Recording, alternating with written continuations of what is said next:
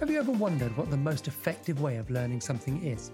As parents, we're often confronted with situations where our teens will tell us, "I just don't know how to," or "I'm just no good at remembering this stuff."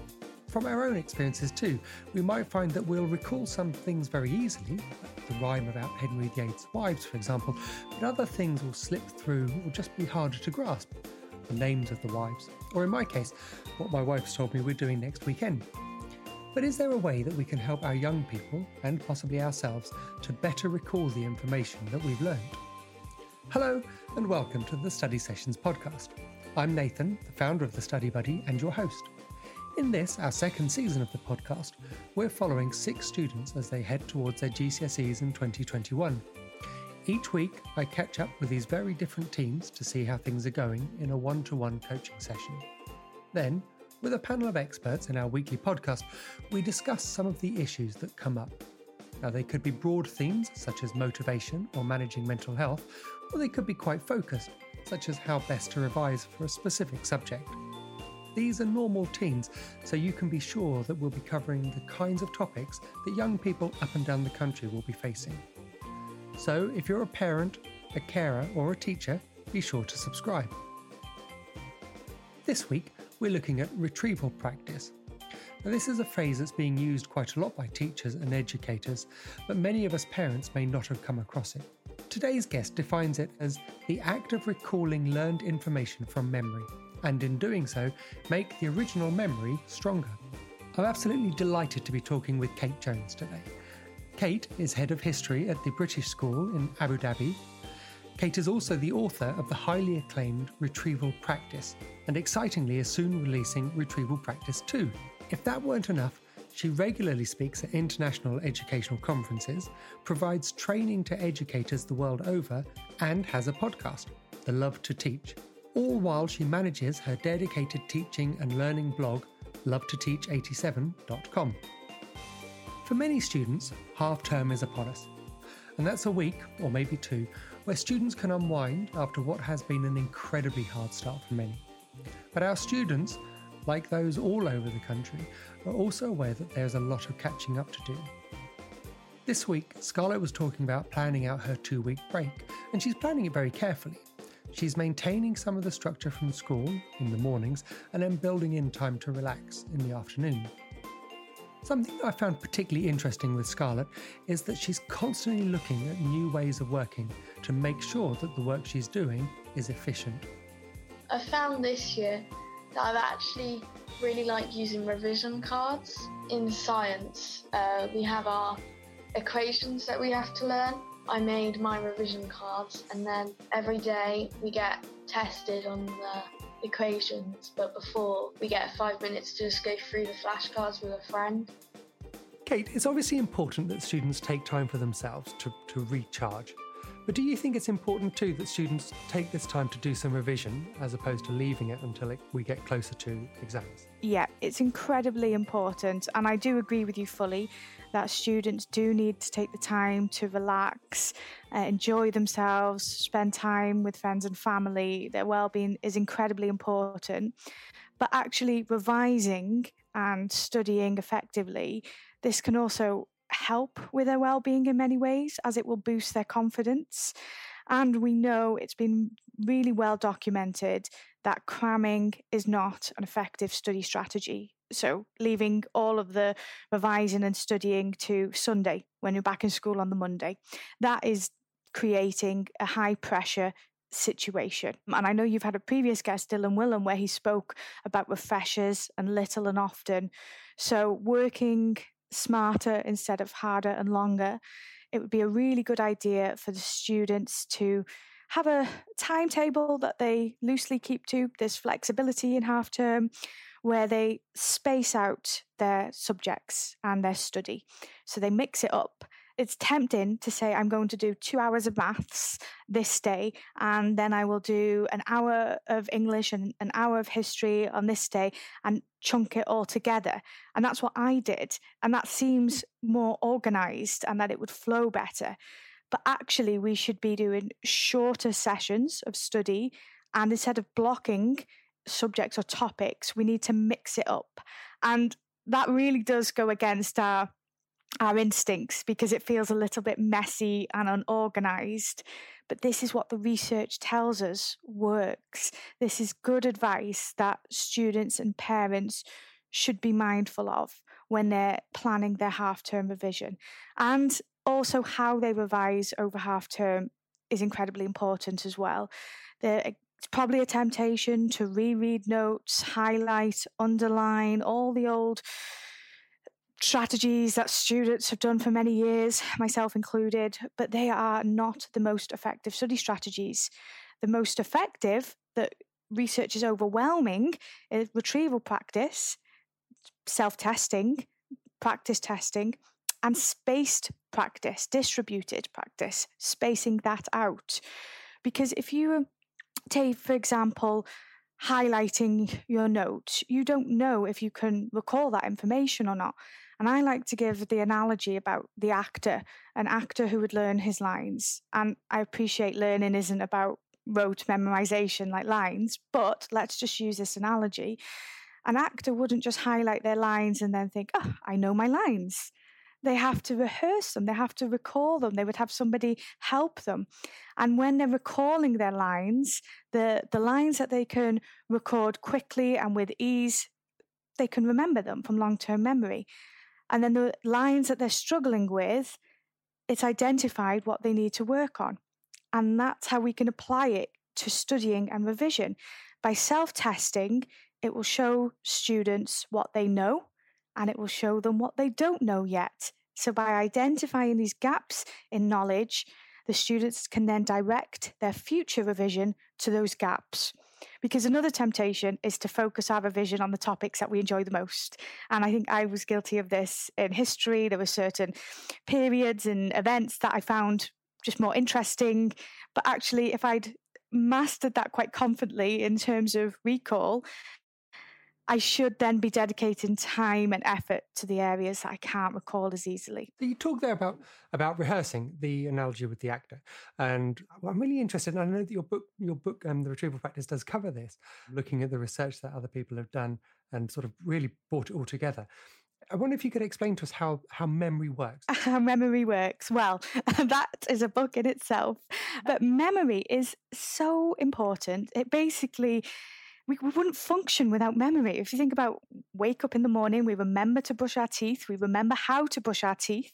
Everything that we do is driven by memory. So it is something that teachers need to be aware of, students, parents.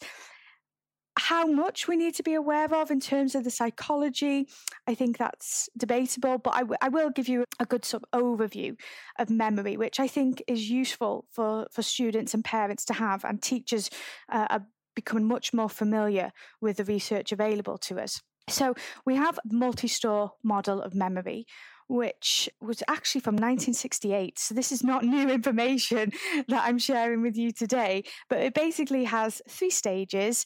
The sensory store, that's the stage right at the beginning with attention and encoding. We can't retrieve information from long-term memory if we haven't got the information into our long-term memory. So the encoding stage is incredibly important. Then we have what was previously referred to as short-term memory, although Badley and Hitch later felt that this description of short-term memory was a little bit too simplistic, so they referred to it as working memory. But either way, short-term memory, working memory is very limited in the amount of information we can hold at one time, both in the duration and the capacity.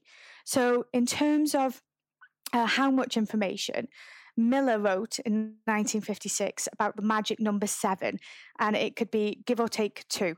So that could be we could hold 7 items of information at one point, which I'm sure people listening will probably relate to, because you're in a situation where there's so much going on and then you forget something because you can only hold so much in your in your short-term working memory.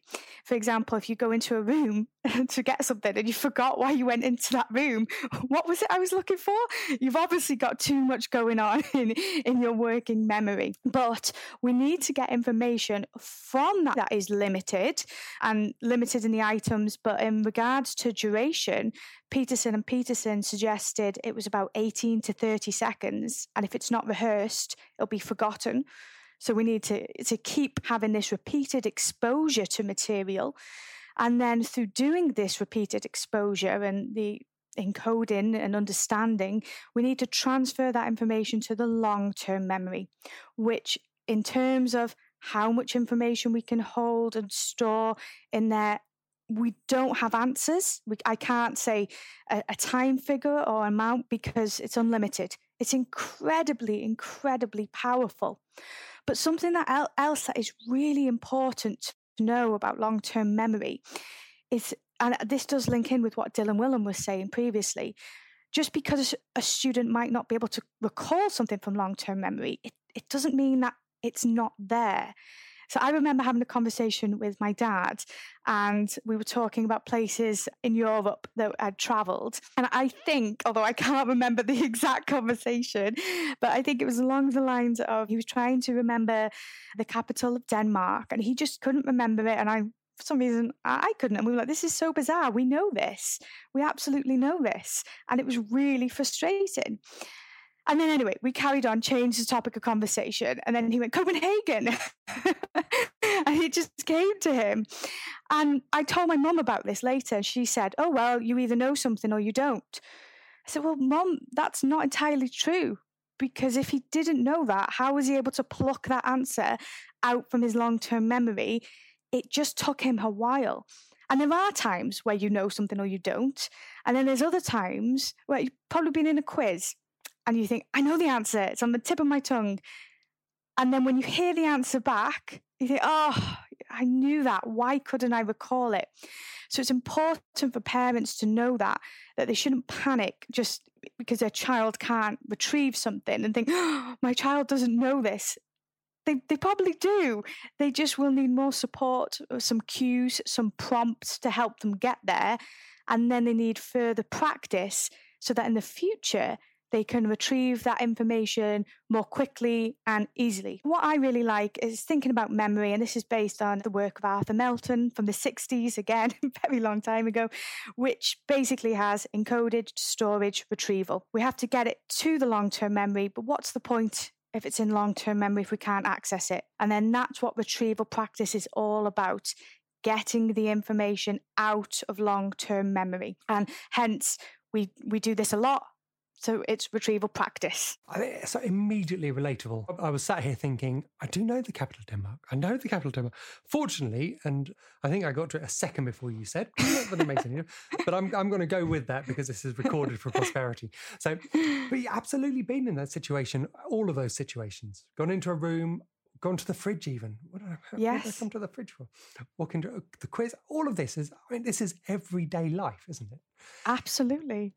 So how do you get to, is there an art form, and obviously we will talk about retrieval, is there an art or a skill or something that helps to encode that information to make it more easily accessible? Or is it a case of, if it's in there, you just need to find out how to get hold of it? So the encoding stage, that's probably where the teachers will take more responsibility. So that's our job as teachers, to get that information there. And we can encode information in different ways, visually with images, auditory through sound, or semantic meaning with text. That's not learning styles, by the way. If you may have heard of something saying learning styles, that different children learn differently, that we should have kinesthetic and audio tasks, and no, basically there's a lot of research that's debunked that. Just because you prefer to learn in a specific way doesn't mean that you learn better that way. So the example that I often share with my students, because they say, Miss, I prefer to learn this way, it helps me learn. You might prefer it. I prefer pizza to apples, but apples are better for me.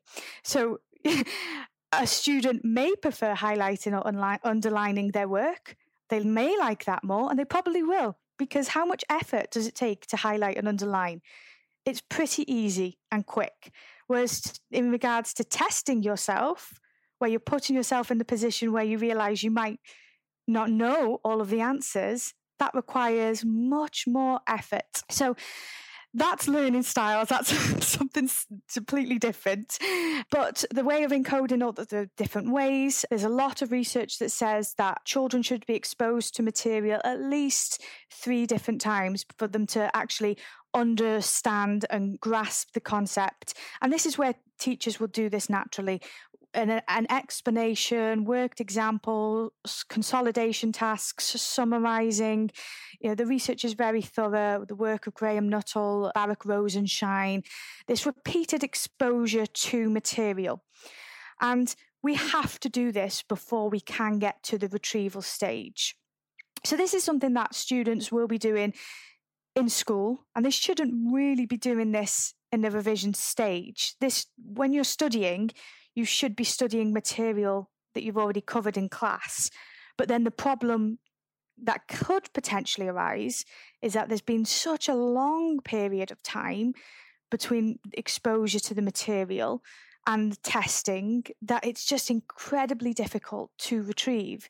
So then they will need to have the refreshers. And the strategies of encoding that I mentioned, visual and audio and semantic, well, you can combine 2 of those strategies at the same time. And this is what we call dual coding. And this is, again, another strategy that parents and students would really benefit from learning about. But the strategies that we do combine would be a textbook will have written information and images so that information can go through to the memory in 2 different channels. And the same with a presentation or a video that I might be delivering. I could deliver a presentation where I'm talking and I have visuals behind me. But what I wouldn't want to do is talk, have information and visuals, because the student or the audience members will be reading the text and hearing the voice in our heads that when we read, and then trying to listen to me, and then we're overloaded. Remember our working memory and how limited it is. And we don't want to overload it. This is links to cognitive load theory. So all of these theories and strategies are all linked together. That's one way of encoding the information. Another strategy is the chunking of information. So my subject, history, for example, if I have a key topic, Treaty of Versailles, that I'm teaching, then I will break that down into manageable chunks. So we might look at the causes, the actual events, individuals, effects, rather than looking at it as a whole. And then once students have a good understanding and grasp of those different factors, then we can bring it all together. So chunking is really good. Chunking is something that we do in our lives day to day. If you think about when we don't really have to remember phone numbers anymore because we have mobile phones. But when I was young, and I'm not that old, but when I was younger and we used to tell each other mobile phone numbers, we'd usually chunk it. We'd usually remember 3 and then the other 3. We wouldn't reel it all off as one long number. So we weren't even realizing that we were chunking things to make it more manageable. So repeated exposure, different strategies, and chunking. I am obviously, and I'm going to even go as far as considerably, a modern user. So again, I remember that with the telephone numbers, although I remember it more with landline numbers. Yeah. which I think is, and therein lies the difference. But as you say, you'd have your area code, and I can almost in my head hear the pattern of numbers. So it's almost lyrical as well, the way that you sort of retain that flow of how you're retrieving, I guess, from the long-term memory.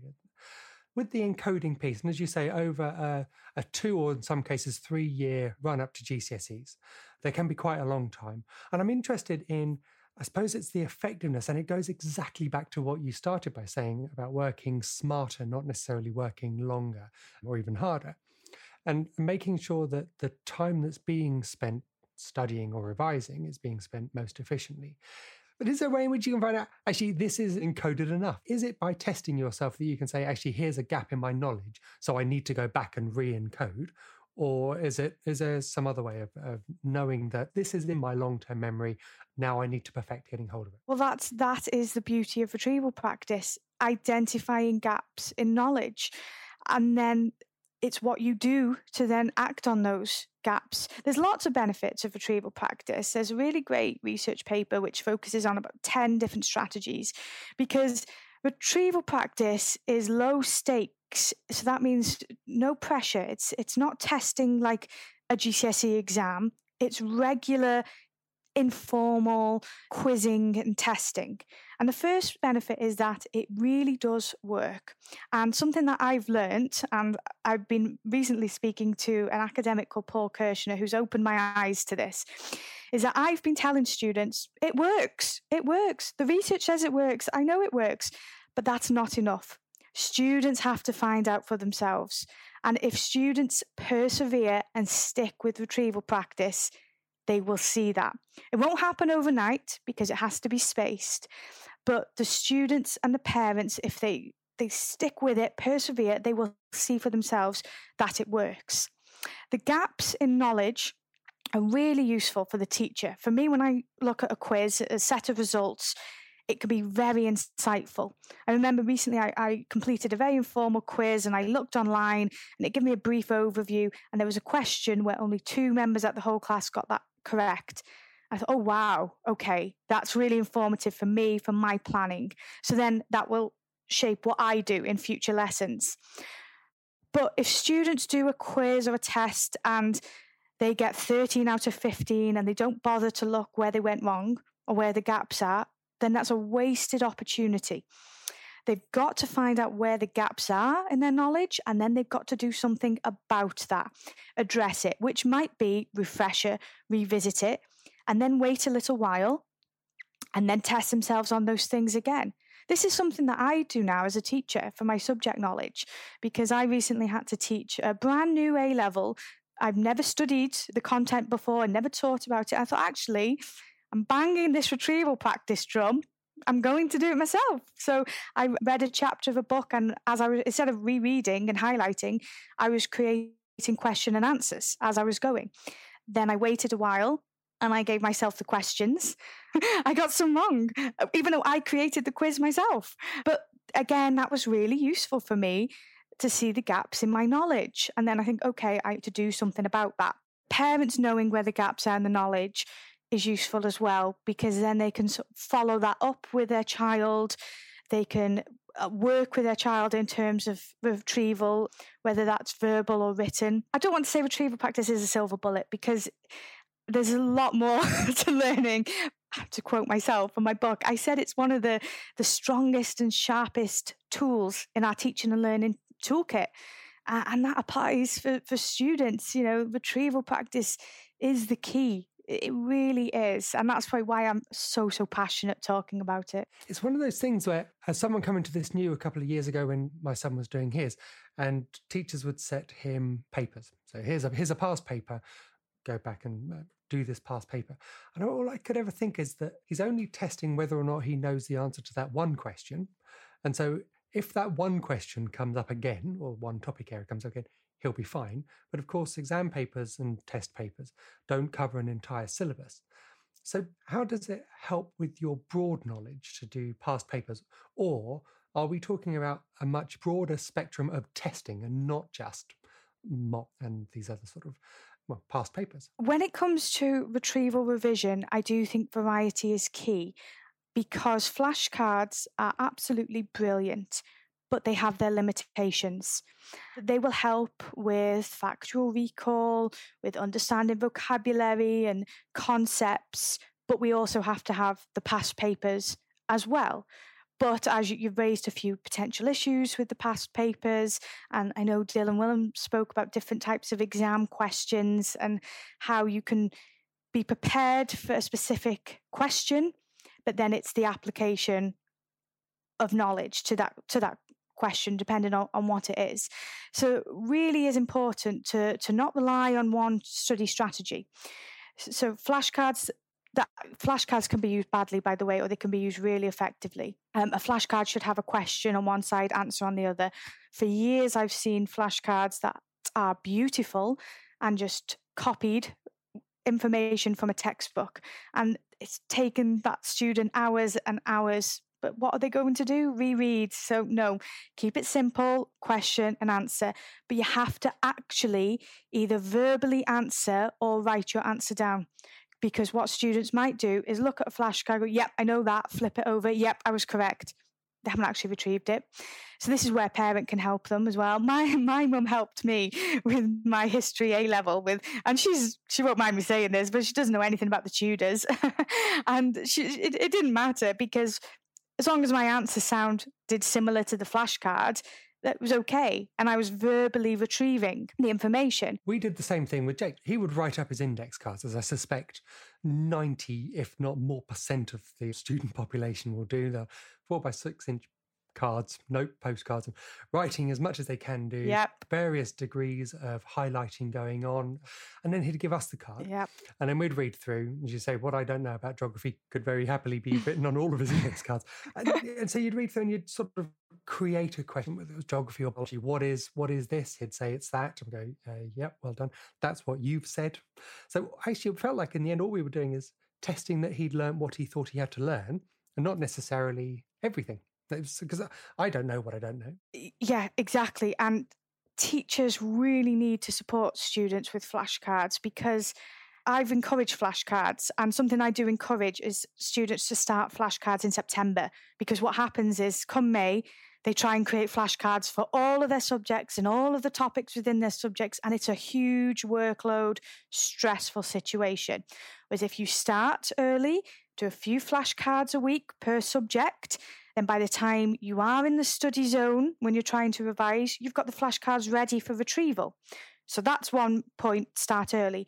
Linked to your point as well, when I did say to my students, right, create some flashcards, that was a mistake on my part, because I looked at their flashcards and I thought, why are you asking that question? It was what year was somebody born? So you don't need to know that.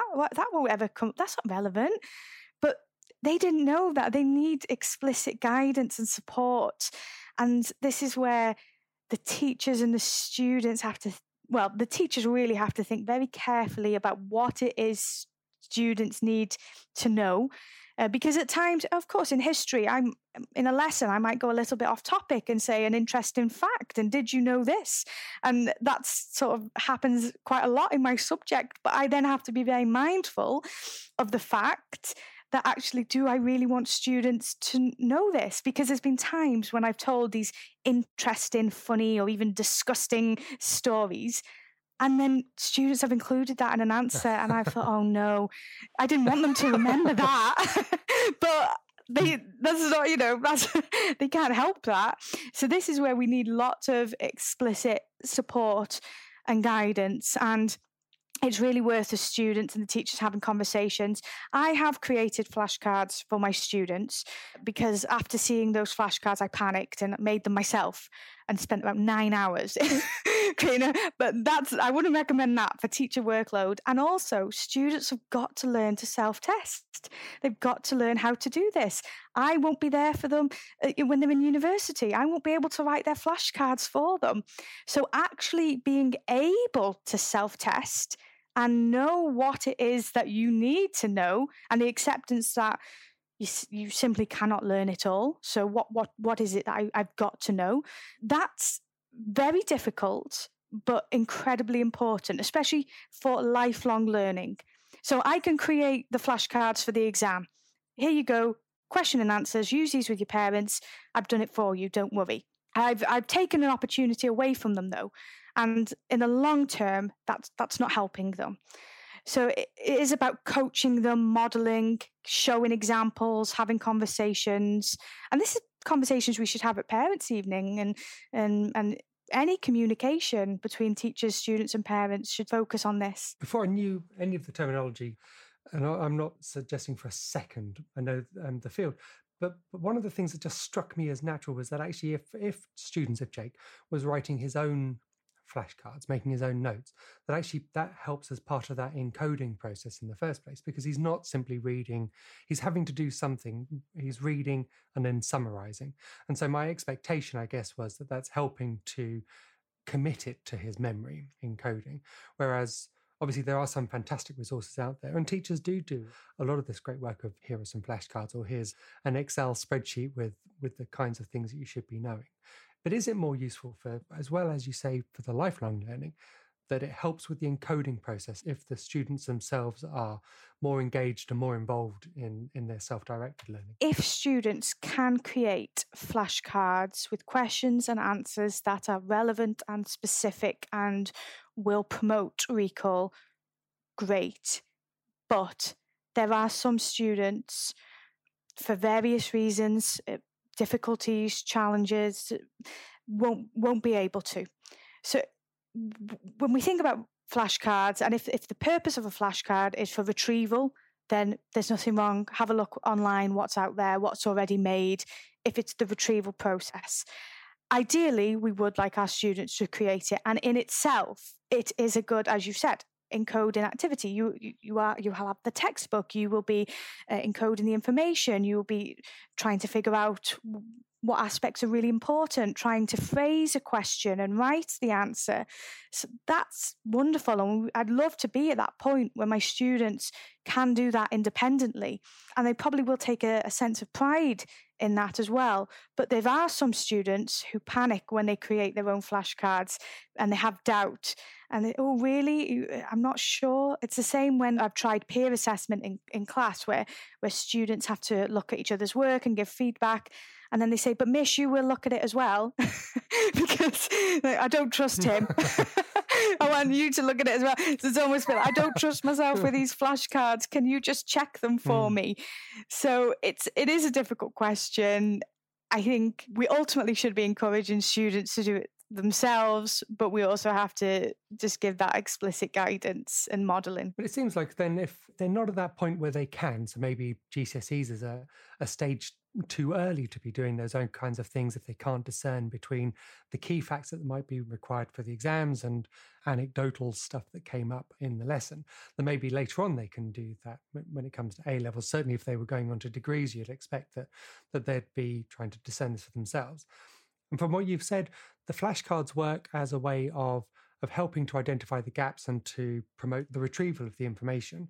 And so if there were gaps, then presumably there are other ways in which the students could go back and re-encode, refresh and rehearse the information that was taught before. And that might be mind maps or posters. Or actually, one of the great things that we heard about recently was where the student had identified that they didn't know something. So, for example, you and your mum with the tutors, not that long ago, but long enough ago.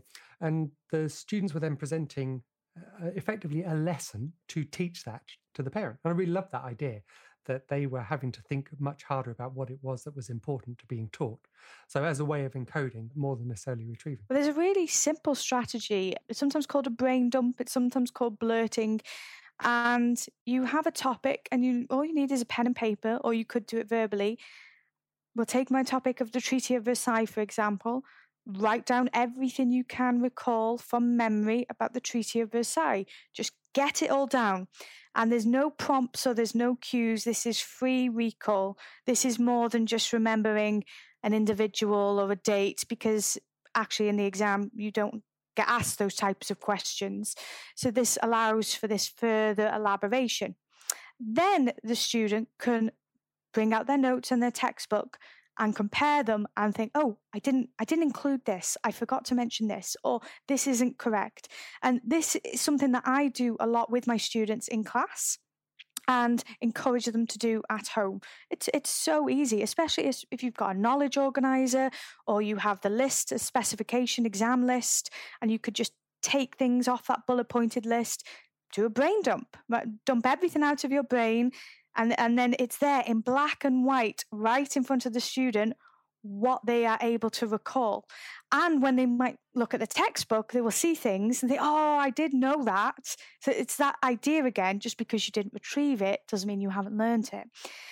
But you forgot to retrieve it. So therefore, we're identifying either a gap in our knowledge or something that we haven't been able to retrieve as easily.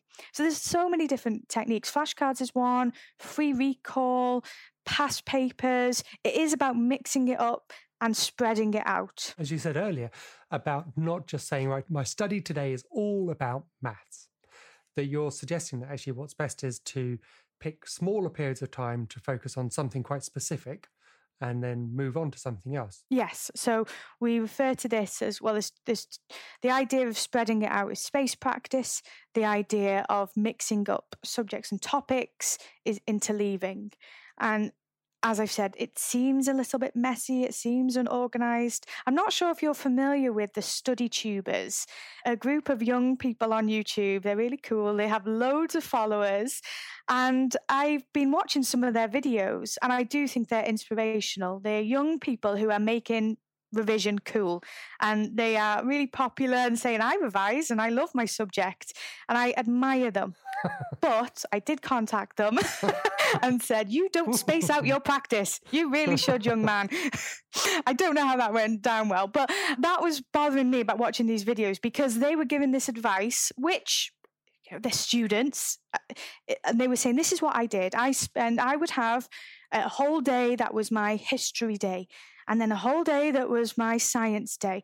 And it was really frustrating, and it worried me a little bit, because they do have thousands and thousands of followers, and they are spreading this message. So whilst the bigger picture they are spreading about revision is not a nerdy thing, or embrace it, that's wonderful. It still goes to show this misconception about cramming and about blocking, which we really want to avoid. The research I've quoted to you today, I've said from the 50s and the 60s, and the research about spacing and interleaving, Bjork and Bjork, Professors Robert and Elizabeth Bjork, I think are probably the leading academics in the world. Robert Bjork said, using our memory shapes our memory. And so I could quote Robert Bjork all day. I don't think they have any relation to the Icelandic singer, but they are amazing. And I can't imagine how frustrating it must be for them carrying out this research, having these research findings years ago, and we are talking some of their research in the 60s, the 70s, and they're still researching now, and it not getting into the hands of teachers and students and parents. And this information is so powerful, and it really can transform learning. And there's been some research as well that says that regular low-stakes quizzing and retrieval will reduce anxiety when it comes to the final exam. Now, there's not that much research, but actually my teacher experience would completely agree with that. When I first embraced retrieval practice, and this was quite a few years ago, I had a year 10 class, and it was quite new, doing retrieval pretty much every single lesson, and the flashcards from the start of the year, and all these new strategies. And the class were brilliant. They just totally absorbed everything I said. And when they did come to do their exam on that day, I've never felt so confident in my career. And they felt incredibly confident as well. But the sad thing was, and they all did amazing, they did incredible. Their results were just, phenomenal. Somebody was predicted a Cat 4D and he got an A star. And, it was a combination of factors, but retrieval was one of them. But yeah, the sad thing is that they were doing that in history, the retrieval, the spacing, and they hadn't applied that in their other subjects. They just thought, and it wasn't specific to history or me, but at that point, other teachers weren't promoting that or aware of that. So they were self-testing in history, and then in another subject, they were highlighting and underlining.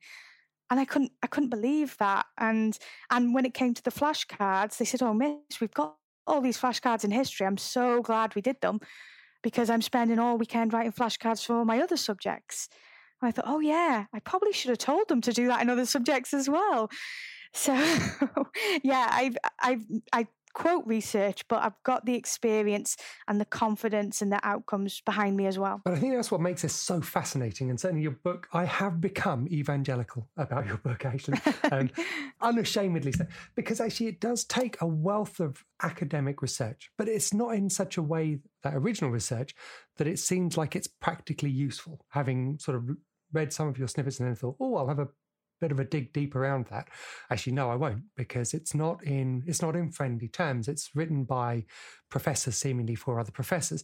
So I wonder then whether it's people like you, and I know that there are other teacher authors as well that are doing similar things and taking this research and then thinking, but how can I apply it in practice? And then sharing that practical awareness with other teachers. And my hope is that it won't be too long before we'll start to see that on the parent side as well, that as teachers are finding out more about how retrieval practice will work and low stakes testing over and the higher stakes stuff as well, that actually that'll start to come through to parents. And you mentioned it before about the parent evenings could be much more focused on these practical levels of, are you trying these kinds of things at home? Yeah, I delivered a presentation to parents in the evening. It was, of course, optional, really well turned out. The problem was the parents who couldn't make it, they asked for my PowerPoint. And as I said, don't combine text and talk. It was just pictures of basically icons of the brain. So it's like that PowerPoint without my explanation doesn't really mean much. But then I made a guide for parents, which was very simplified. And actually, academic research, getting to grips with it, I've really had my struggles. Something that has helped me are research summaries. And there's a research summary that I often recommend for students and parents, and that's the work of Professor John Dunlosky, Strengthening the Student Toolkit. Now, you can Google that and download it as a free PDF, and he ranks revision strategies in order of how effective they are. So high utility at the top is retrieval and space practice.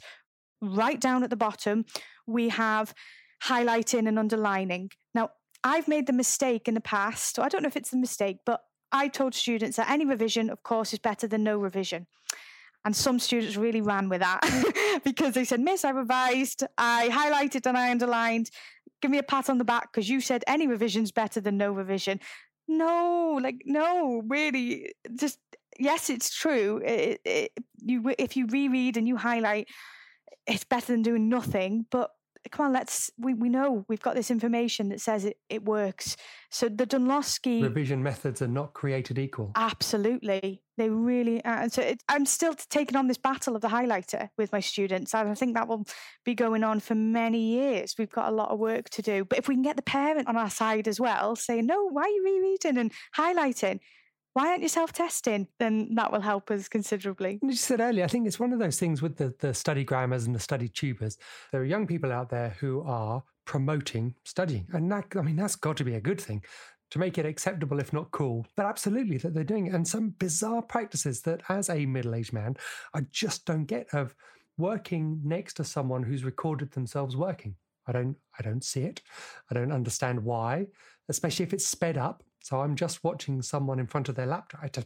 It doesn't work for me. But if it's encouraging a student to do something, then that sounds great. I guess the danger is these influencers are purporting to have knowledge about how best to study, as opposed to going right back to what you said at the beginning, as opposed to how they like to study best. And they are very different things, aren't they? And also these study tubers, and I do think they're brilliant. Jack Ben Edwards, Unjaded Jade, incredible.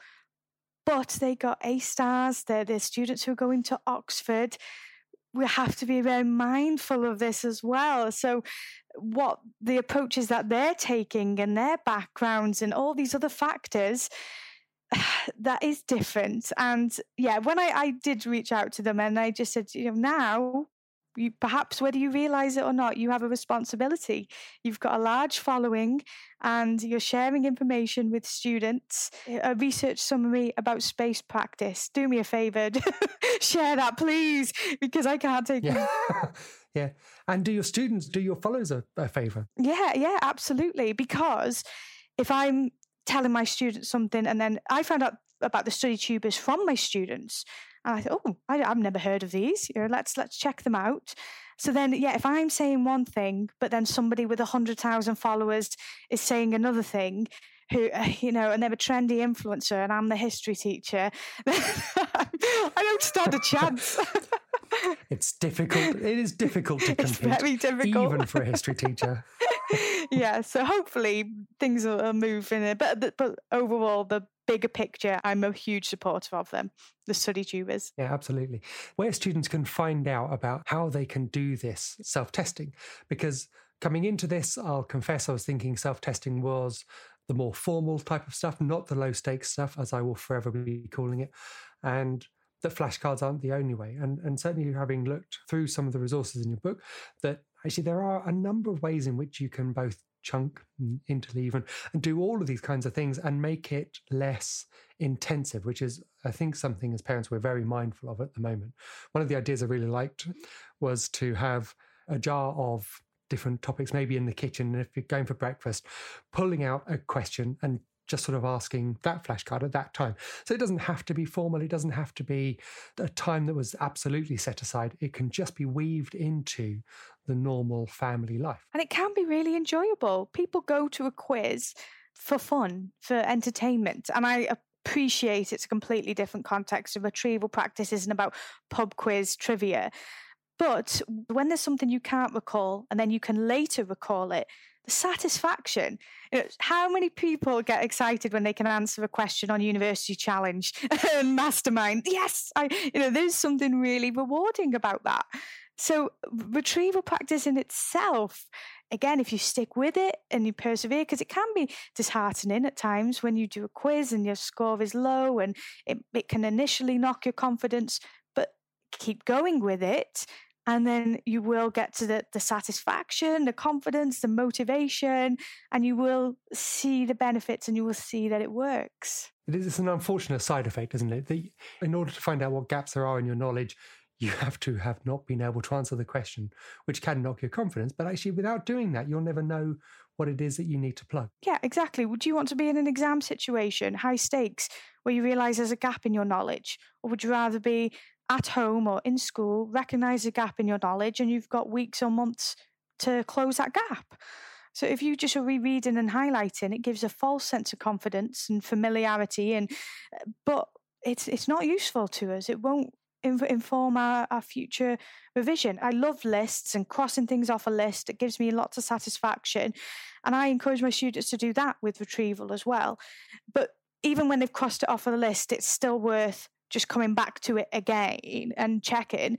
But when you can cross something off that list because a number of times you've been able to recall that information, that's really satisfying. You wouldn't be able to know that from the highlighting and the underlining. And then you could be in an exam situation where, oh, I know that, like my dad knew Copenhagen, but you haven't got the time in the exam to just sit there and think, oh, I know it, it's on the tip of my tongue. You want to be able to retrieve it quickly and confidently. Retrieval practice will help you get there. Because there's certainly something that you can see as well, can't you, that in a high-pressured environment, such as a high-stakes exam, that actually you do hear about people sort of freezing. My mind just clammed up. I knew it was in there. And then you get to that point where you think, I know it, but I can't think about it. It becomes a vicious circle, doesn't it, of actually I can't retrieve it. Whereas, as you said before, you've been through your notes, you've done your retrieval, you're aware of what it is that you know, you can feel confident that you've worked in the right way to get in the exam. And actually that's almost freeing, isn't it? That if you're in there, you'll feel less pressure and then perhaps easier to access those bits of information that were sat in the long-term store ready for your exam questions. Before my retrieval practice book, I wrote a book called Love to Teach, and there's a chapter in there about memory and there's a chapter about revision. And two of my case studies were written by students that I taught. And I didn't tell them what to write, I promise. And it was that class that I'd said I inherited it. I took a year 10 class, had them for 2 years. And the girl wrote very openly and honestly about anxiety that she would feel with exams and genuinely how regular retrieval helped her with that, helped boost her confidence. I always say retrieval practice isn't just an academic aspect of school. We can link it to pastoral, we can link it to well-being. And mistakes that some teachers might make with retrieval practice is if it appears to be high stakes. Like if they do a quiz and then they report the results back to parents, that's high stakes, or scrutinising the data, things like that. A little bit of advice I give is because I use Google Forms for a more formal, perhaps end of unit assessment, and I might use multiple choice questions and free recall. But I don't tend to use Google Forms for low stakes quizzing, just because my students already sort of have that association with it being an assessment, with it having a grade. So quizzes or Kahoot, different online quizzing tool, I might use more regularly. And there's loads of these quizzing tools that students can use independently at home without the teacher. They can search through topics and do a quiz on their phone. It's enjoyable, give them results. So there's lots of options, but it's the importance of the high stakes and spacing it out and starting early also has an element of low stakes, because obviously the closer you get to the exam, the stakes are rising, aren't they? You can delineate between the benefit to me as a student is the low stakes stuff. I'm doing this so that I know what I know and I know what I don't know. And the high stakes where the result is for someone else. So the exams or end of unit assessments perhaps actually is a more formal piece of grading and results and all of that kind of stuff. Retrieval practice was known as the testing effect. We don't call it that now because of the connotations of the word testing. And it is testing in a sense. And retrieval practice is harnessing the testing effect. And even the language and the terminology. So if I said as my class walked in, right, we're going to do a test, panic, or, oh, we're going to do a Kahoot quiz. Oh, yeah, great. I like Kahoot. It's completely, different approaches and terminology and different reactions as well. So yeah, there's a lot to consider in terms of the high stakes nature, and I'm even aware, and actually maybe this might be worth pointing out to parents as well. This doesn't happen often, but I'm aware of some schools carrying out retrieval practice during detentions because they want to make the best use of detention time. Now, I would advise against this, because then it looks like we are using retrieval practice as a punishment. And if it's a punishment, how are we expecting students to go and do that at home? So parents definitely don't say, right, you're grounded, do some retrieval practice. That's not the approach. We really don't want it to be viewed that way. And as I said, it's not a common strategy, but unfortunately it is happening. And I can see the logic. People think, oh, well, it's an effective use of time. We've got students in detention for half an hour. Let's do that. No, don't do that. Think of something else to do, reflective conversations or something else. But it's not a punishment. It's a powerful learning tool.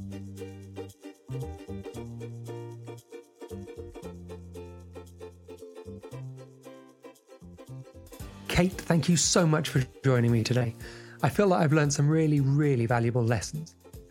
It's important to get the balance right so that our students feel recharged and refreshed going into the last half of term, but equally important that they use the time they have now wisely to make sure that they keep on top of their studies. And what we've just heard from Kate is how we can help our young people work smarter and not, as Kate says, simply harder or longer. Before today, I had a very narrow view of testing. In my mind, it equated more to exam technique and understanding how to cope in the pressure than anything else. But what I think I was looking at was really applied to limited examples of high-stake tests, as Kate explained them, not the full gambit of self-testing, low-stakes retrieval practices. Learning and remembering are something that we do every day, whether casually or deliberately. And when we think about our children studying, the science might not be as interesting to all of us, but how it can be applied practically could be a game changer and therefore vital for all of us.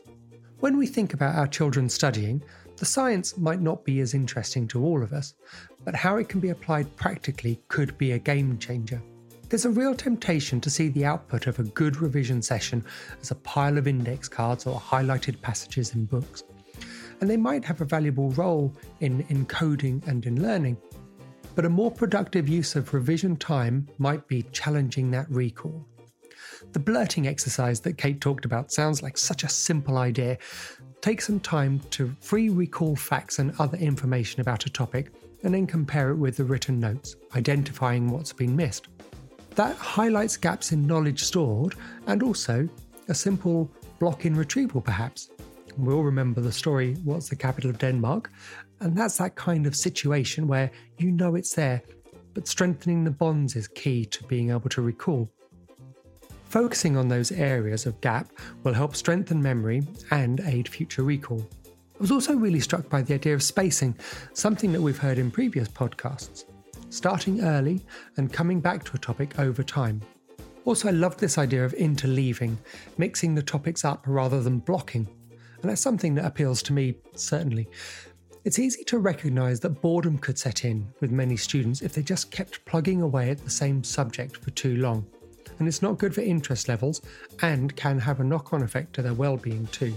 This half term, and indeed after school and the weekends, it's really important that students use their time wisely.